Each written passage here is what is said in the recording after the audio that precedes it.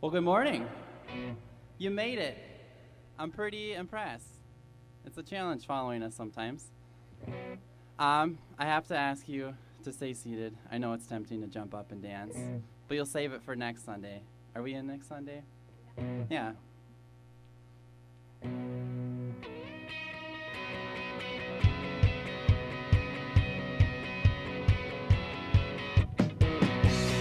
Whoa, oh, oh. Whoa, oh, oh. I wanna be like a child running wild straight into your arms. Oh, oh, I know you never let me go.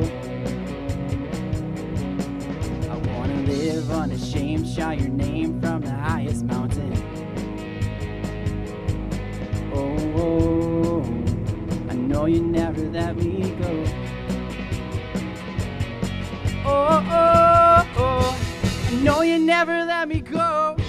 So heaven come, fill this place, open the floodgates. I'm reaching for the rhythm my father's song. Shake my soul with the sound. I feel it right now. I'm dancing to the rhythm my father's song. Beat it just for me. Whoa, oh, oh. Whoa, oh, oh. When I am next to your heart, I feel love pouring out of me now. Oh, oh, oh. Never gonna let you go. Like a flood rushing in, I'm gonna swim in the depths of your ocean. Oh, oh, oh. Never gonna let you go. Oh, oh. Never gonna let you go. So heaven come, fill this place, open the floodgates. I'm reaching for the rhythm my father's song. Shake my soul with the sound. I feel it right now. I'm dancing to the rhythm my father's song. Beat it just for me. Yes, you pull me in close, and I'll keep my eyes closed. Oh, Father, hold me. Yes, you pull me in close, and I'll keep my eyes closed. Oh, Father, hold me. Heaven come, fill this place, open the floodgates. I'm reaching for the rhythm my father's song. Shake my soul with the sound. I feel it right now. I'm dancing to the rhythm my father's song. Beat it. You make my heart come alive. I feel your sunlight. I'm singing with the rhythm my father's song. Beat it just for me. Whoa, oh, oh. Whoa, oh, oh. Whoa, oh, oh. Whoa, oh, oh.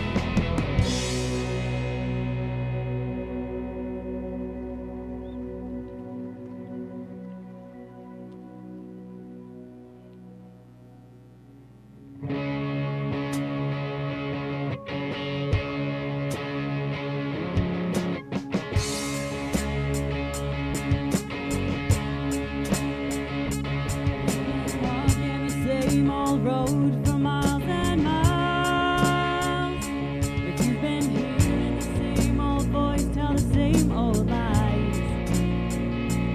If you're trying to fill the same old holes inside, there's a better life. There's a better life. If you've got pain, he's a pain taker.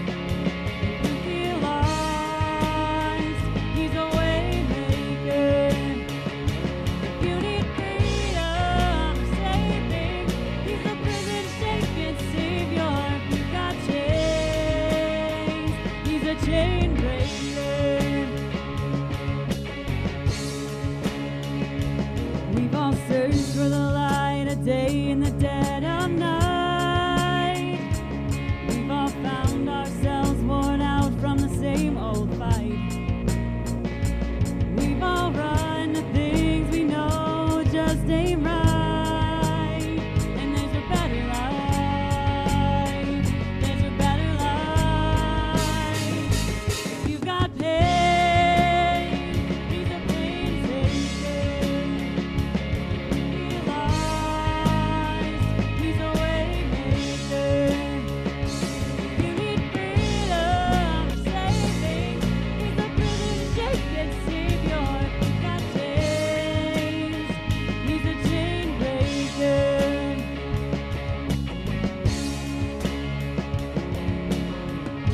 If you believe it, if you receive it, if you can feel it, somebody testify. If you believe it, if you receive it, if you can feel it, somebody testify, testify. If you believe it, if you receive it, you can feel it, somebody testify. God paid, he's a pain taker. Realized he's a way maker. You need freedom, saving. He's a prison shaking savior. If you got chains, he's a chain breaker. If you need freedom, saving. He's a prison shaking savior. If you got chains, he's a chain breaker.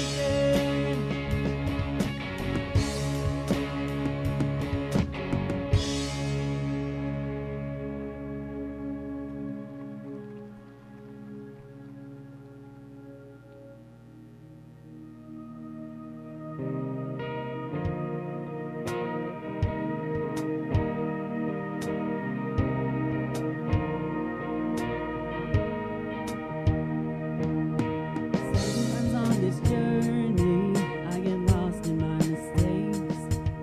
What looks to me like weakness is a canvas for your strength. And my story isn't over, my story's just begun. Failure won't define me, 'cause that's what my Father does. Failure won't define me, 'cause that's what my Father does. Oh, lay your burdens down. Oh, you're in the Father's house. Check your shame at the door. It ain't welcome anymore. Oh, you're in the Father's house.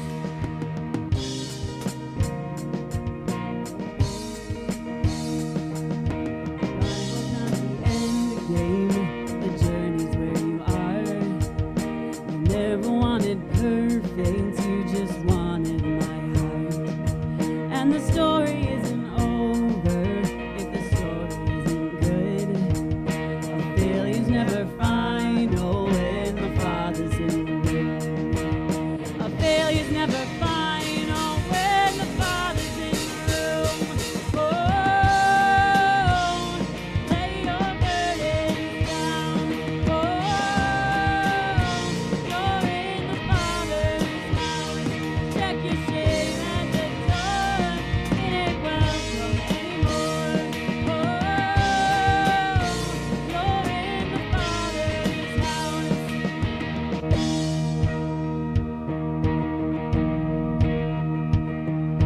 Prodigals come home, the helpless find hope. Love is on the move when the Father's in the room. Prison doors fling wide, the dead comes to life. Love is on the move when the Father's in the room. Miracles take place, the cynical find faith. Love is breaking through when the Father's in the room.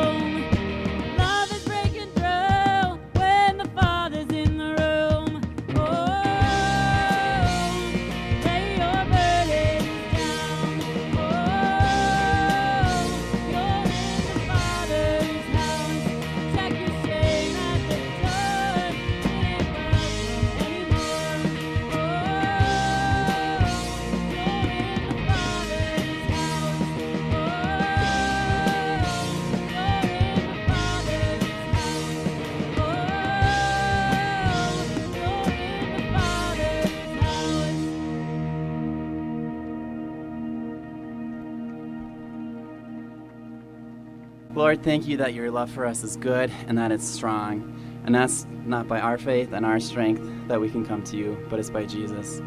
I pray that we'd rest in you, in your grace, in your truth, in your goodness. And whatever is keeping us back from you, whatever we're pretending to do, that we would give it up and we give it back to you. We love you and we thank you so much. Amen. Amen. I'll tell you, I love being out here, but I love worshiping with you guys out here. It's just amazing. I hope the neighbors like it, because we always turn it up loud enough for them to hear. I'm going to do this. It won't go that way. Just in case that's where my weirdness was coming from. Not my weirdness. I know exactly where my weirdness is coming from. Okay. All right. By the way, the music sheet that you got, many, many uses for this, but trash on the ground is not one, but many uses. I see many of you have already discovered it can be a fan. It can be, you can make a hat with it.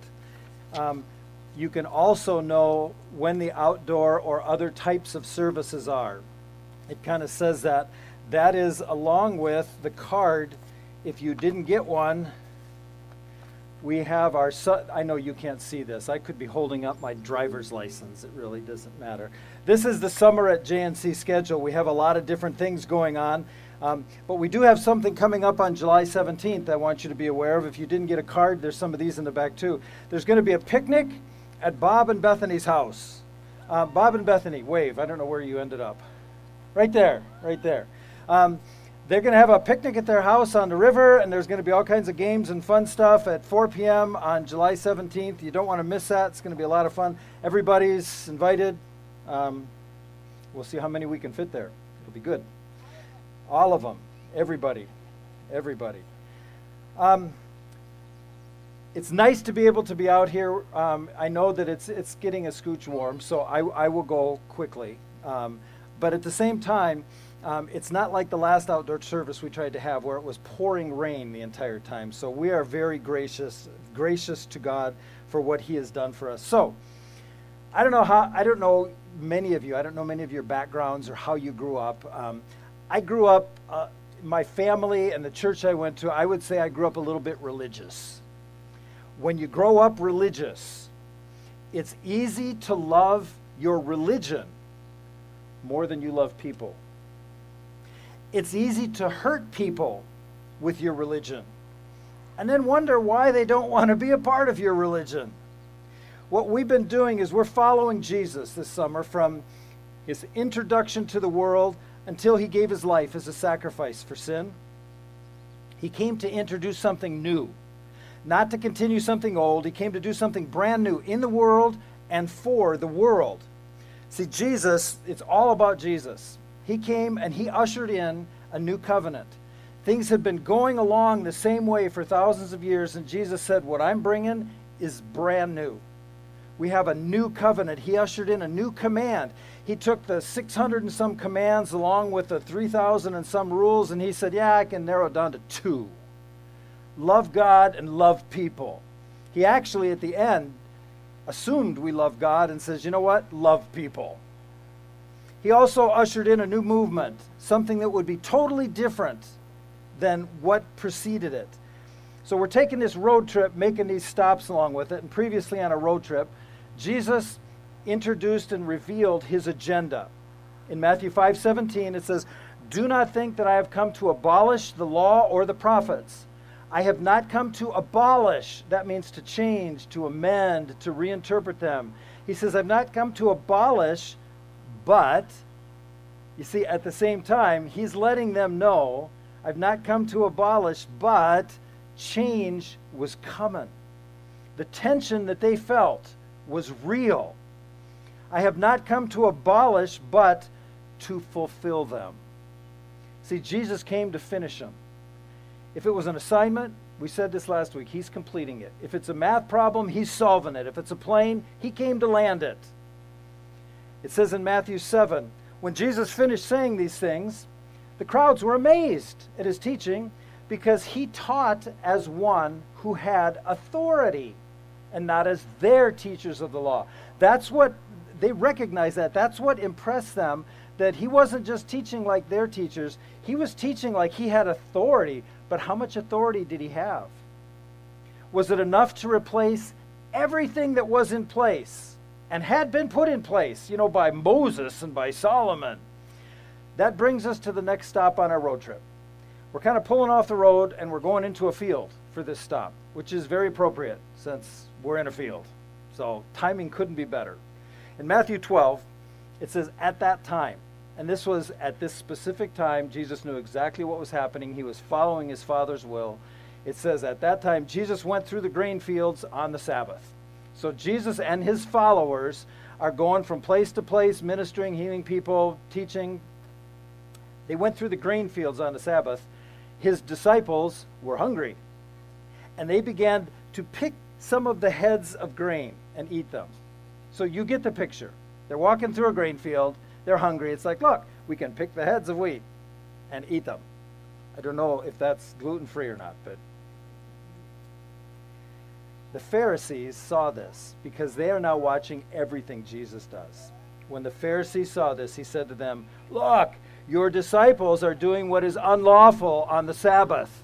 They're not allowed to do that. Because the Pharisees had taken the Sabbath laws and they had added their interpretations to them. They had added their rules to it. And they said, no, when you picked the head off that grain, you were harvesting. And you're not allowed to harvest on the Sabbath. And then when you got rid of the stuff, that was like doing the threshing thing. You can't do that. And so it's interesting because Matthew says something we're going to get to in a second, but Mark is telling the same story. He's going over the same story. And one of the things Jesus said to them was, to the Pharisees, the Sabbath was made for man, not man for the Sabbath. See, you think God loves his law more than his people? They prioritized the law over people. You realize that's the essence of legalism. When you prioritize the law over people, legalism prioritizes a view over a you. What they interpret, their view, what they believe is more important than the people. And I know I've talked to many people who have left the church or are thinking about leaving the church, not like our church, but the church. And I know that many have left the church because somebody prioritized their interpretation of the law over, like, your divorced parent or your rebellious sibling or whatever. That their interpretation of the law was more important than the people were. Throughout the Gospels, Jesus introduced this, so don't miss this. When people used the law of God to dishonor people who were made in the image of God, Jesus was quick to remind them that they were on the wrong side of God when they did that. Jesus gave them some examples in this story here concerning their temple law from the Old Testament. We're not getting into that right this minute. But when Jesus finishes with those examples of the temple law, here's what I see him doing. He kind of pauses, and he smiles, and he leans in, and he whispers to them the unimaginable. We miss this. It's like he's saying, speaking of the temple, I tell you that something greater than the temple is here. And the way he said that was something greater than the temple is here. To compare yourself with the temple was arrogance or ignorance or probably in their mind insanity. It was certainly blasphemy. To say you're greater than the temple was a threat to the temple. It was a threat to the whole nation. Because at that time, they would die in order to protect that sacred piece of real estate. To give you a little bit of idea, our property, that woods down there is in our property. And the camera's not going to pan over there, so you just had to be here live to see what I'm pointing at right now. Oh, look! No, I'm kidding. But where the trees come together, it goes all the way on the other side of that. The thing, I think it's like 32-ish acres. The temple, that building, encompassed about 37 acres. The building itself, it housed the law of God, where God dwelled. It was the epicenter of their worship. It was the epicenter of their entire world. And the people would die before allowing that sacred real estate to be desecrated. Here's an illustration of that. 7 years after Jesus said what he just said, in AD 40, citizens of Jerusalem, they found out that a statue of Emperor Gaius Caligula, the Roman emperor, because he thought he was divine, he thought he was pretty amazing, he was going to set up a statue of himself within the temple walls. It's like, well, if they can worship their God, I should be there too, you know? So they found out that he had this statue coming, and it was going to be set up within the temple walls. Petronius, the governor of Syria, of that region, was responsible for transporting it from the coast to Jerusalem, and he had 2 legions of the Roman army to help. A legion is like 4,500 to 5,000 men. He had 2 legions of the Roman army to help. And so he arrives, he's got the statue, he's pretty sure no problem here. And when he arrived, he was met by thousands of protesting Jews. When they were threatened with violence from all these Roman soldiers, get out of the way or die, they knelt and exposed their necks to the Roman blades. Petronius had a really difficult time, but he kind of wormed around them. He eventually made his way inland to Tiberias. When he got there, he encountered larger crowds. First century Jewish historian Josephus, in his writings, Antiquities of the Jews, he writes this. He describes this scene this way. So they threw themselves down on their faces. He actually watched them do this. They threw themselves down on their faces and stretched out their throats and said they were ready to be slain. And they blocked his way for 40 days. So he has a problem now. Petronius has a problem. He's got to get this statue there because the Emperor Caligula is not a reasonable person. And everything was going wrong. The farmers were going on strike. The economy was in jeopardy. Petronius wrote the emperor asking for advice, which was a risk, because failure to deliver the statue meant he would probably pay with his life for his incompetence, but he had to get the guy in the loop. In a twist of fate, the Roman senators at that moment conspired with the Praetorian Guard and had Caligula assassinated before Petronius' letter reached them. So the statue never came, the statue was never put up. It's just kind of the way that it worked. Jesus said, as much as they loved the temple and would die for that, Jesus said, I tell you, something greater than the temple is here. This was impossible. You get a picture of how big that temple was. This was the renovated second temple. The first temple that Solomon built was destroyed by the Babylonians in 586 BC, which has a lot to do with prophecy as well. The Persian Emperor Cyrus the Great later allowed them to return and rebuild, 516 or something BC, but he didn't want it so big that it caused trouble again, and then so they built an Icono-sized temple back then. And that went on for approximately 500 years, 20 years before Jesus was born. Herod the Great decided that he needed something that would get him in good with the Jewish people, and that he wanted something that his name would be attached to that would be pretty cool. And so he worked with them, and he figured out, they went back and forth and finally agreed, and he rebuilt this temple to the magnificent scale that it was at that time, this gigantic place. The entire temple, it actually took up about a third of the entire old city of Jerusalem. The entire thing was made of cut stone. They would cut the stone and get it there. I don't know how they did this, but some of the stones measured. Now, this trailer, I don't know, what is this trailer? 20, 22, 24 feet, something like that. You got to use your imaginations. It's twice as long as this trailer. 44 to 55 feet. Twice as long as this trailer. 11 feet high were some of the smaller, larger ones. So we're about 3 feet up. This is 8. So that's about 11 feet. So you got twice the length of this trailer. You got that high. And oh, it was more than 16 feet wide. So that whole thing times 2. That was one stone. 500 to 600 tons. One stone. Could something be greater than the temple? That was impossible. So one afternoon, as they were leaving the temple, Jesus and his disciples, they'd been in there doing what they do. You know, they go in there and they teach and they talk to people. And as they were leaving, they're walking through that portico area where they're seeing these stones, these gigantic stones, twice the length and width of this, 11 to 15 feet high. they're seeing this thing made out of these giant stones. They're walking on some of them. And as they come out, one of the disciples said something. It doesn't tell us which one it says, but I'm pretty sure it's Peter, because whenever there's talking, it's usually Peter. And he says, "Look, teacher, what massive stones, what magnificent buildings." And I see them walking out of the temple and looking at it, and it's like, it didn't matter how many times they visited it, it would just evoke this awe as they would see it. And he says, "What massive stones, what magnificent buildings." I love the way Jesus responds. "Do you see all these great buildings?" Jesus replied. Well, of course they did. They just asked him about it. "Do you see all these great buildings? Not one stone here will be left on another. Every one will be thrown down." The literal translation of thrown down means thrown and pushed over the edge into the valley below. Every stone. So that hushed them up a little bit, but I can see them kind of waiting for the punchline. Okay, what do you mean by that? And Jesus just keeps walking.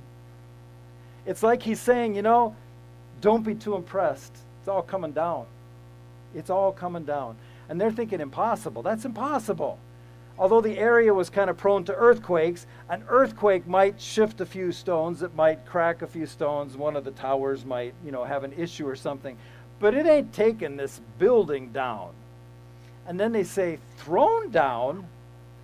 That would take a force, that the most powerful force they knew of at that time was the Roman army. That would take a force equal to the Roman army. And if that happened, that would be so troubling. That would be so scary, so apocalyptic for them. Because the end of the temple signaled the end of the world as they knew it. And they didn't feel fine. So later, some of you got that. Some of you have no idea what that was. Here's what Jesus says. As Jesus was sitting on the Mount of Olives, opposite the temple. So here's the picture. You got Jerusalem and the temple occupying a third of Old Jerusalem. This gigantic structure up on the hill. It's about 2,700 feet above sea level. And you come down into the valley. You come up the other side where the Mount of Olives are. I evidently can't back up more than a foot. Now I want to try it. They're sitting on the other side. The elevation is only about 100 feet different. So they're looking across this valley at this amazing city and temple. And they're seeing this, and they're remembering that Jesus just said, not one stone will be left on another. Every one will be thrown down into this valley that we're looking at. Peter, James, John, and Andrew, the first 4 disciples that Jesus called when he said, "Come follow me," they asked him privately, because they were kind of like part of that inner circle. They asked him privately, "Tell us, when? When will these things happen?" And Jesus told them. It was a little more complicated than just, in X number of years. But there was a near future fulfillment of this. There was some far future things that come into this prophecy too. But when Jesus told them the answers, he wasn't apologetic. He wasn't like really nostalgic. Oh, the temple's going. He wasn't nostalgic because the temple era was ending. It was finally coming to an end. The world as they knew it was literally going to come to an end for them. 40 years later, that's what happened. There had been a rebellion. There had been this siege of Jerusalem, and they were protecting it, and the Romans weren't gaining any ground. The Jewish people were holding their ground, and Rome finally said, "That's it, we're done." They sent in the 10th Legion, overran it. They breached the second wall. Incredible massacre. The number of people who were killed. Basically, if they couldn't take you for a slave, you were probably killed. And they burned everything that would burn. And the heat and the light from that was immense. And what didn't burn, the stones, they literally tore the temple to its foundation and shoved those big cut stones off the plaza ledge into the valley below. You can Google that and see a picture of those stones still there, laying there. And we know also from some of the historians that wrote, the temple was overlaid outside. It was overlaid, much of it with gold. And on the inside, There was a whole bunch of gold overland leaf and statues and silver. They hadn't gone all the way up on the outside, and it was made out of this cut white stone. And some of the historians that saw it said, when you saw the old temple, it looked like a snow-capped mountain, because you had this incredible color, and then you had the white on top. And the heat from burning everything in the city that would burn was so intense that all the gold melted and went in the cracks. And they literally tore every stone, flipped over every stone to get the gold out of the cracks. And when Jesus said not one stone will be left unturned, it happened exactly as he said. So around 700 AD, fast forward about 700 years, the Muslims came and built the Dome of the Rock there. They built the Al-Aqsa Mosque around that same time right there. That was destroyed by earthquakes and rebuilt twice. In 1099, on that location, the Crusaders retook the city and turned the mosque into a church. 88 years later, the Muslims took it back. It's gone back and forth. Here's the point. Ancient Judaism was never resurrected. From that moment on, it was over. It was replaced by Rabbinic Judaism. They couldn't sacrifice in the temple. There was no temple. Not one stone here will be left on another, Jesus said. Every one will be thrown down. The church fathers, now you need to know who the church fathers are. You know, the disciples that followed Jesus, you know, they became sent ones. They became apostles. Most of them were martyred, but as they died, the ones who took their place as leaders, we kind of know as the church fathers, the ones who, the next round of leadership, they talked about this all the time. They were quick to make the same point I'm making. See, this happened just like Jesus said. You read their writings, how could they resist writing about this, editorializing? They wrote decades after this happened. How could they resist adding to what they had written, things like, and so it came about just as Jesus said it would. How could they resist telling something this epic? I mean, I read this, you talk about proof. There was more verifiable prophecy for them because they were on the other side of the resurrection. The things that were prophesied had come true. Why didn't the gospel writers leverage this? Why didn't they say anything about this? Why didn't they talk about how, see, Jesus said this and it happened? If it's so verifiable, here's why, and don't miss this. This is verifiable too. When the Gospel of Mark was written, the temple was still standing. When the Gospel of Matthew was written, the temple was still standing. When the Gospel of Luke was written, the temple was still standing. It hadn't happened yet. But it did happen, just as Jesus said it would. Not one stone will be left here on another. Every one will be thrown down. They didn't write about it because it hadn't happened yet. We know when they wrote, we know that that's significant prophecy. For me, that's enough to say, okay, fall down, worship Jesus. He's the one. He's God. Look at what he said and did. He said all of this is going away, and it was going to be replaced by something. Something new, something improved. Something that was universal, not just for one nation. Something that was portable, not tied to one specific, section of real estate. 20 years after Jesus said this, while the temple was still standing, Paul, the Apostle Paul, who was an ex-temple-loving Christian persecuting Pharisee, was writing to ex-pagans in Corinth, people who had a whole lifetime of temple experience, because they had their temples too. They all worshiped in their temples at that time. And he's saying to them, do you not know that your bodies, and it's like, do you know or not know? He's saying this because they really didn't know. In 1 Corinthians 6, do you not know that your bodies, this was a game changer for them, that your bodies, your physical bodies, are temples. Something's changed. Something new has come. He said that your physical bodies are temples of the Holy Spirit. Now remember, it was going to be another 20 years before the temple was torn down. It was still there. And he could very easily have said, your physical bodies are the temples of the Holy Spirit, that same Spirit that used to inhabit the Holy of Holies. That building that he could have said, the one that's still standing there in Jerusalem, it's no longer inhabited by the Spirit. The Holy Spirit has left the building. and it inhabits now the hearts of men, and inhabits the hearts of women.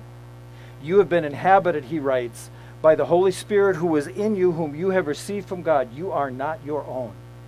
Now, it's easy for us to realize this and have the gravity of this statement lost on us, but it was mind-blowing.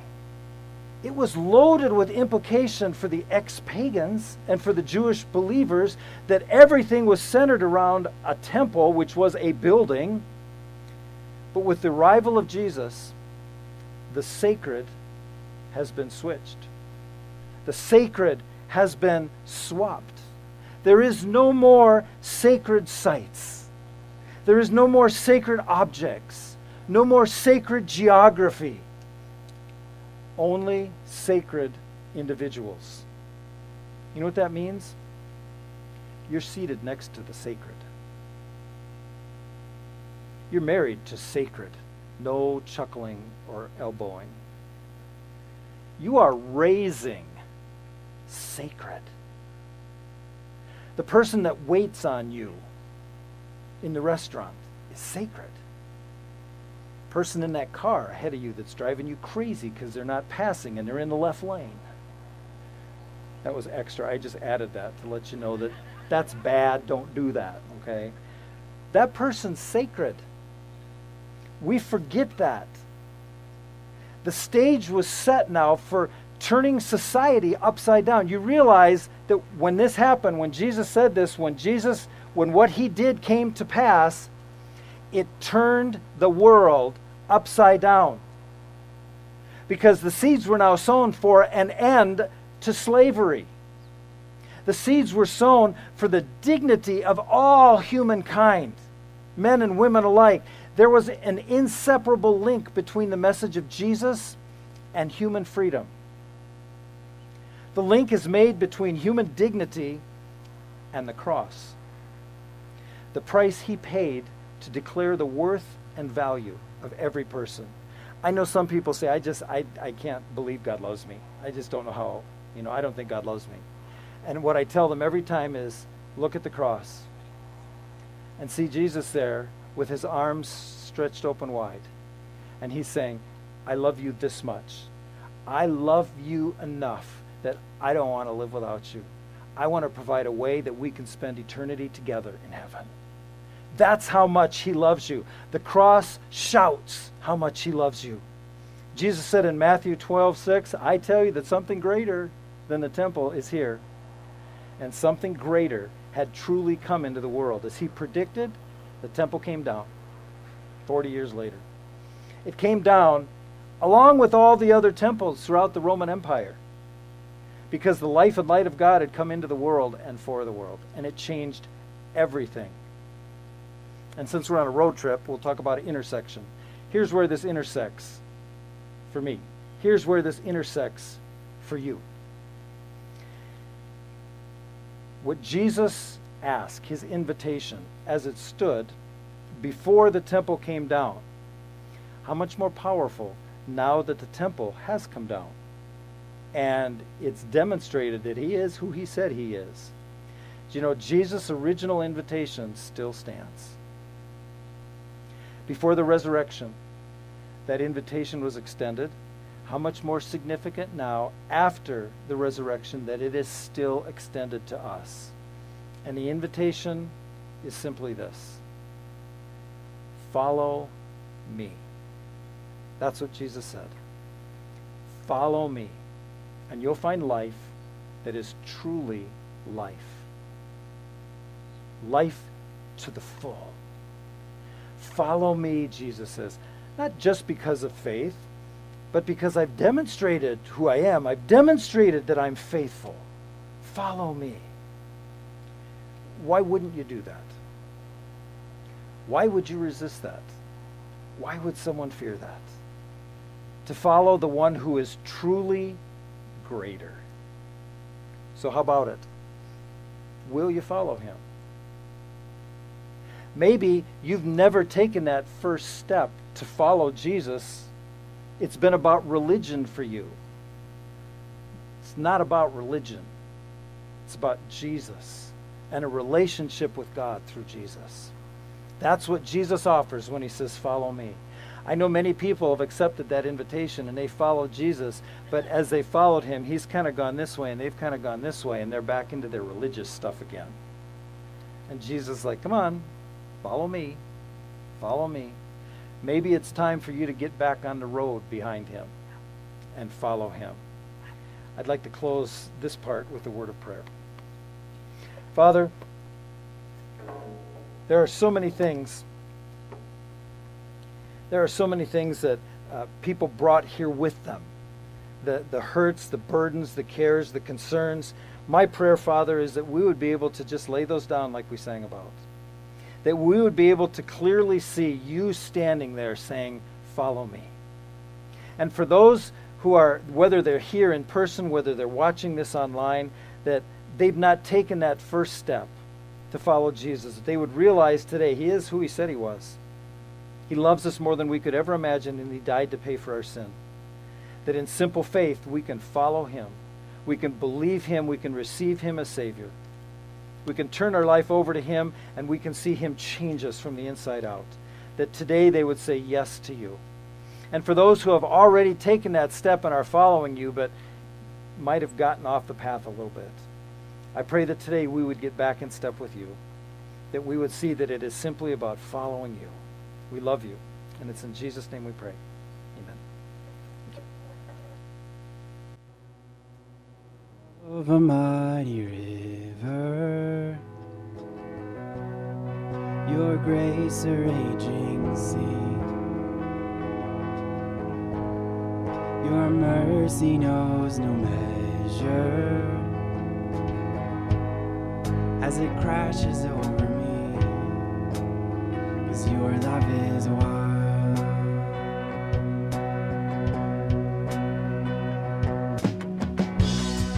Your love of my river,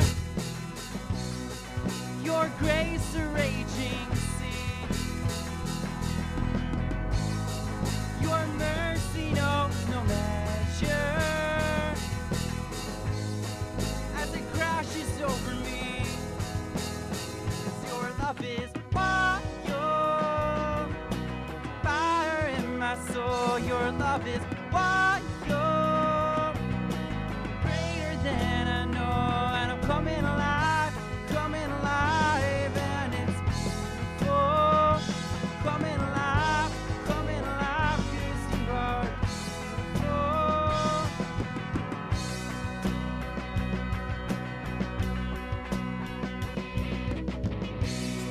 There is hope for those in darkness,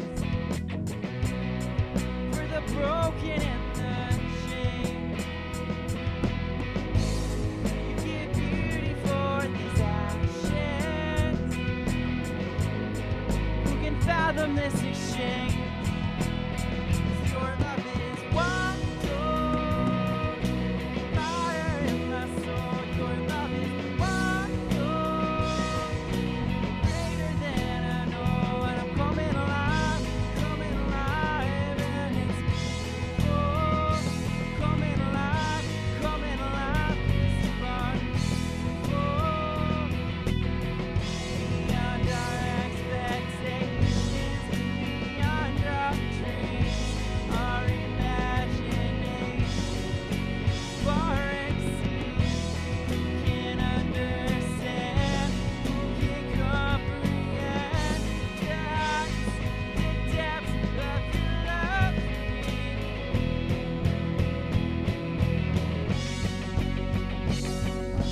Wild, fire in my soul, your love is wild. Greater than I know, and I'm coming alive, and it's beautiful. Coming alive, 'cause you are beautiful. 'Cause your love is wild. Fire in my soul, your love is wild. Greater than I know, and I'm coming alive, and it's beautiful. Coming alive, 'cause you are beautiful.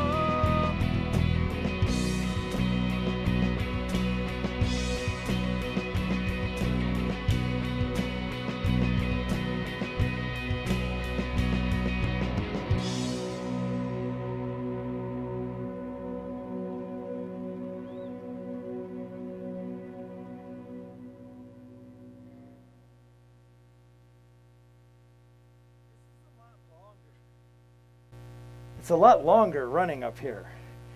Jesus said, I tell you something, greater than the temple is here. Truly greater. Is that who you're following? Because it's not about religion.